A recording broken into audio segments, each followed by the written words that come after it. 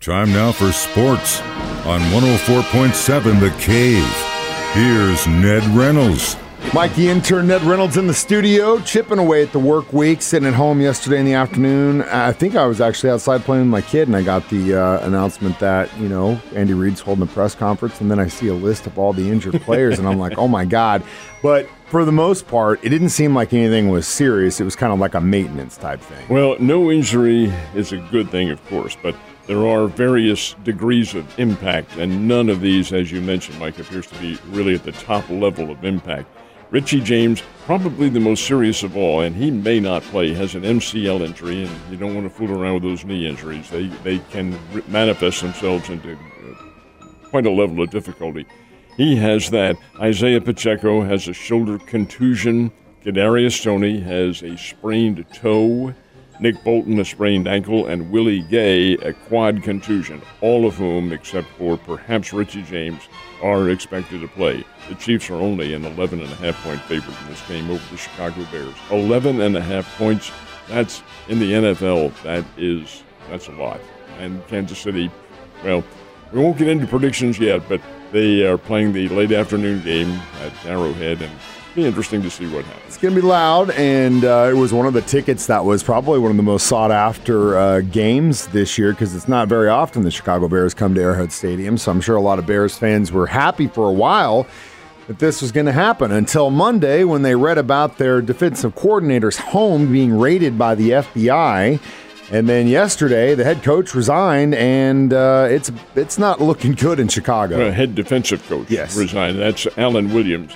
And he resigned, I should say, because of health reasons and family issues. Now, the health reasons, that's understand. Family issues, that's another story. But at this juncture of the season, to suddenly step down as the head defensive coach, that's a little bit on the surprising side, to me anyway. Not reading anything into it, but Alan Williams never really played pro football as such. He's a really good running back at the College of William and Mary.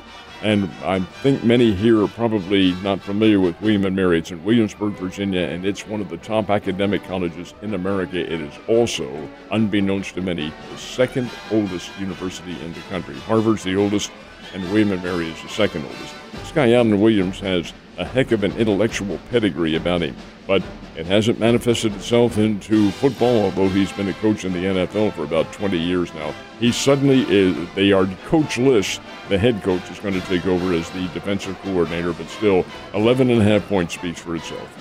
Crazy story, man. Crazy story. And we'll see what happens on Sunday. It's about as crazy as my fantasy football season's gone so far. Actually, one of the guys that's 2-0 has got 4 dudes on the IR list. How do you explain that? I don't know. Luck, fantasy football. Do you think the Angels superstar is going to be playing next season? Yeah, I think he'll play, but really one half of him will play. Now, what do I mean by that? Well, Shohei Ohtani, who you're talking about, the superstar from Japan and really one of the top players, if not the top Major League Baseball player in the game right now for the Los Angeles Angels, has undergone surgery on his elbow, and this is to repair a torn ulnar collateral ligament. You know, he's both a pitcher and a hitter. This is the first time this has really happened with this kind of a impact on baseball since Babe Ruth, a pitcher and a hitter. Well, he can play both ways and did. Big-time pitcher, ERA of over 3 points, which is great. And he had 44 home runs before he shut down the season the other day for this surgery. Okay, will he play? Well, the doctors say yes. He can play as a designated hitter. That's all. He can't throw the ball, can't play in the outfield, and he certainly can't pitch. While this injury, it takes about a year for the replacement that they put in there, the replacement ligament, to heal and attach itself. About a year of stretching and exercise and so forth. But it does not involve long-distance throwing and constant pitching at a high level. So that part of it is out, but he can be a designated hitter, and that's pretty good. Now, Ohtani becomes a free agent. At the end of when the World Series is over, he'll put himself on the market.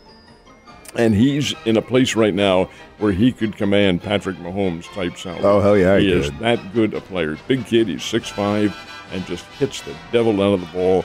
And a pretty good teammate. They like him. Yeah, and he's got a good baseball mind. Oh, that's really what it all comes down to. And it shows when the guy can pitch, field.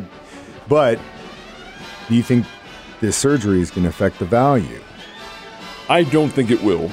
because it's reparable. He's going to be allegedly as back good to as new, 100%. and the fact of the matter remains that when you have that kind of positive thought from doctors, and he's a young guy, heck, he's 29, 30, somewhere around there, and still has many years of viability remaining.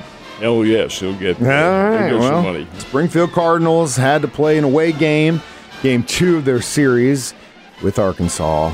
Coming up tonight, and there's no options for the Springfield Cardinals. They have to win. Best of 3, and folks, it's best of 3 for every level of minor league baseball that there is. Didn't used to be, but when Major League Baseball took over control of the minor leagues, which they did several years ago, they mandated this policy. Hey, it's great to play for championships, but it's not the end to all means, and we're going to shorten it to the best of 3. Okay, so that's what it is at every level, AAA, AA, single A. And in the AA category, that's where the Springbirds are playing the Arkansas Travelers. Took a day off yesterday, are down in Little Rock for a game tonight and tomorrow night, hopefully tomorrow night, because the Springbirds are behind 1-0, having lost on Tuesday night 3-1. So there are no options. They have to win. And if the Springfield Cardinals emerge from Arkansas with a win, they would play home again on Sunday in the Texas League Championship Series. And the other 2 teams in there are Amarillo and San Antonio. So we'll see what happens, but the Springbirds have to win. Have to. There's no option. They have to win tonight. Hopefully they can, man. It'd be a great ending to a season in which they were the only team in Missouri that was really doing anything. All right, now let's talk about the Big Birds. They've got, 9 games left now? About 9, yeah. How'd they do? Lost last night to Milwaukee. Milwaukee's closing in on the Central Division Championship now. Their magic number is 4. That means any combination of Cubs losses and Brewers wins that total 4, they're virtually in anyway, would clinch for them the championship. Well, the Brewers won last night 8-2. Mark Canha had a big night. One-time University of California star, had 3 RBIs for the Brewers. And they can hit the ball. They're not a great hitting team, but they're pretty good, and they have a good pitching staff about them. Well, that series, it's a 4-game series, ends this afternoon up at Busch Stadium, and it is a day game. And Miles Michaelis will be on the hill for St. Louis. It's a big outing for him because he hasn't pitched well in recent games. But we'll see what happens, and you're right, we're into the final 2 weeks of the season. Now, the Royals played yesterday afternoon up in Kansas City and belted the Cleveland Guardians 6-2. That's 51 wins now for Kansas City. They're playing loose and free. They don't have anything to play for, and Cleveland is very quickly fading into the sunset as far as the contender is concerned. All right, so we've got the home opener for the MSU football Bears coming up on Saturday. I know if you look really hard, you might be able to find a Ned Reynolds at a tailgate somewhere, but don't look too hard. You don't have to. I'll be there. It is a 2 o'clock kickoff at the Plaster Sports Complex, and it is the home opener for a Missouri State team that is 0-2. Didn't really expect it to be 0-2, and that's not the way Ryan Beard, the first-year head coach, wanted to begin the season, but hey, it is what it is. Now the Bears are playing Utah Tech, and this is the final non-conference game on the schedule. Utah Tech is the former Dixie State. The Bears played them in St. George, Utah 2 years ago and ran them out of the ballpark. That's a pretty good Bears team, a playoff team back then. And Jason Shelley, the quarterback, had a really big game. And the final, I think it was 54-20 or something like that, but the Bears handled this team pretty good. Well, they are no longer Dixie State. They're now called Utah Tech, and they will be here. Utah Tech is coming into Saturday's game off a win, and a very big win. They played in Flagstaff, Arizona, beat the University of Northern Arizona, and beat them big. And that's certainly impetus for what they can do. They do have some talent. I think the Bears do, too. It'll be a 2 o'clock kickoff, Plaster Sports Complex. The tailgates begin a little bit before then. Yeah, what time in the morning Ned's going to be showing up? Pretty early. Yeah, I know. Just don't forget to text me this time. I'll walk over there. Yeah, you're right in the neighborhood. Hell yeah, it's my neighborhood. Can't be too down on the Bears, though. They had some really tough competition out of the gate this season. First game was Kansas. Yeah, I mean, that's a tough team to beat. And the other one was Tennessee Martin, which is probably the odds-on favorite to win the Ohio Valley Conference this year, and they are good. And the Bears had them beaten and let it go away. That one was winnable, but again, those are tough hombres, so I wouldn't be too down on them. We'll know what kind of team we have after this Saturday. We'll never get down on them. Yeah, well, you might be down on the ground after that tailgate, but we'll see. Saturday's coming, Ned. You have a great day. I'll see you tomorrow.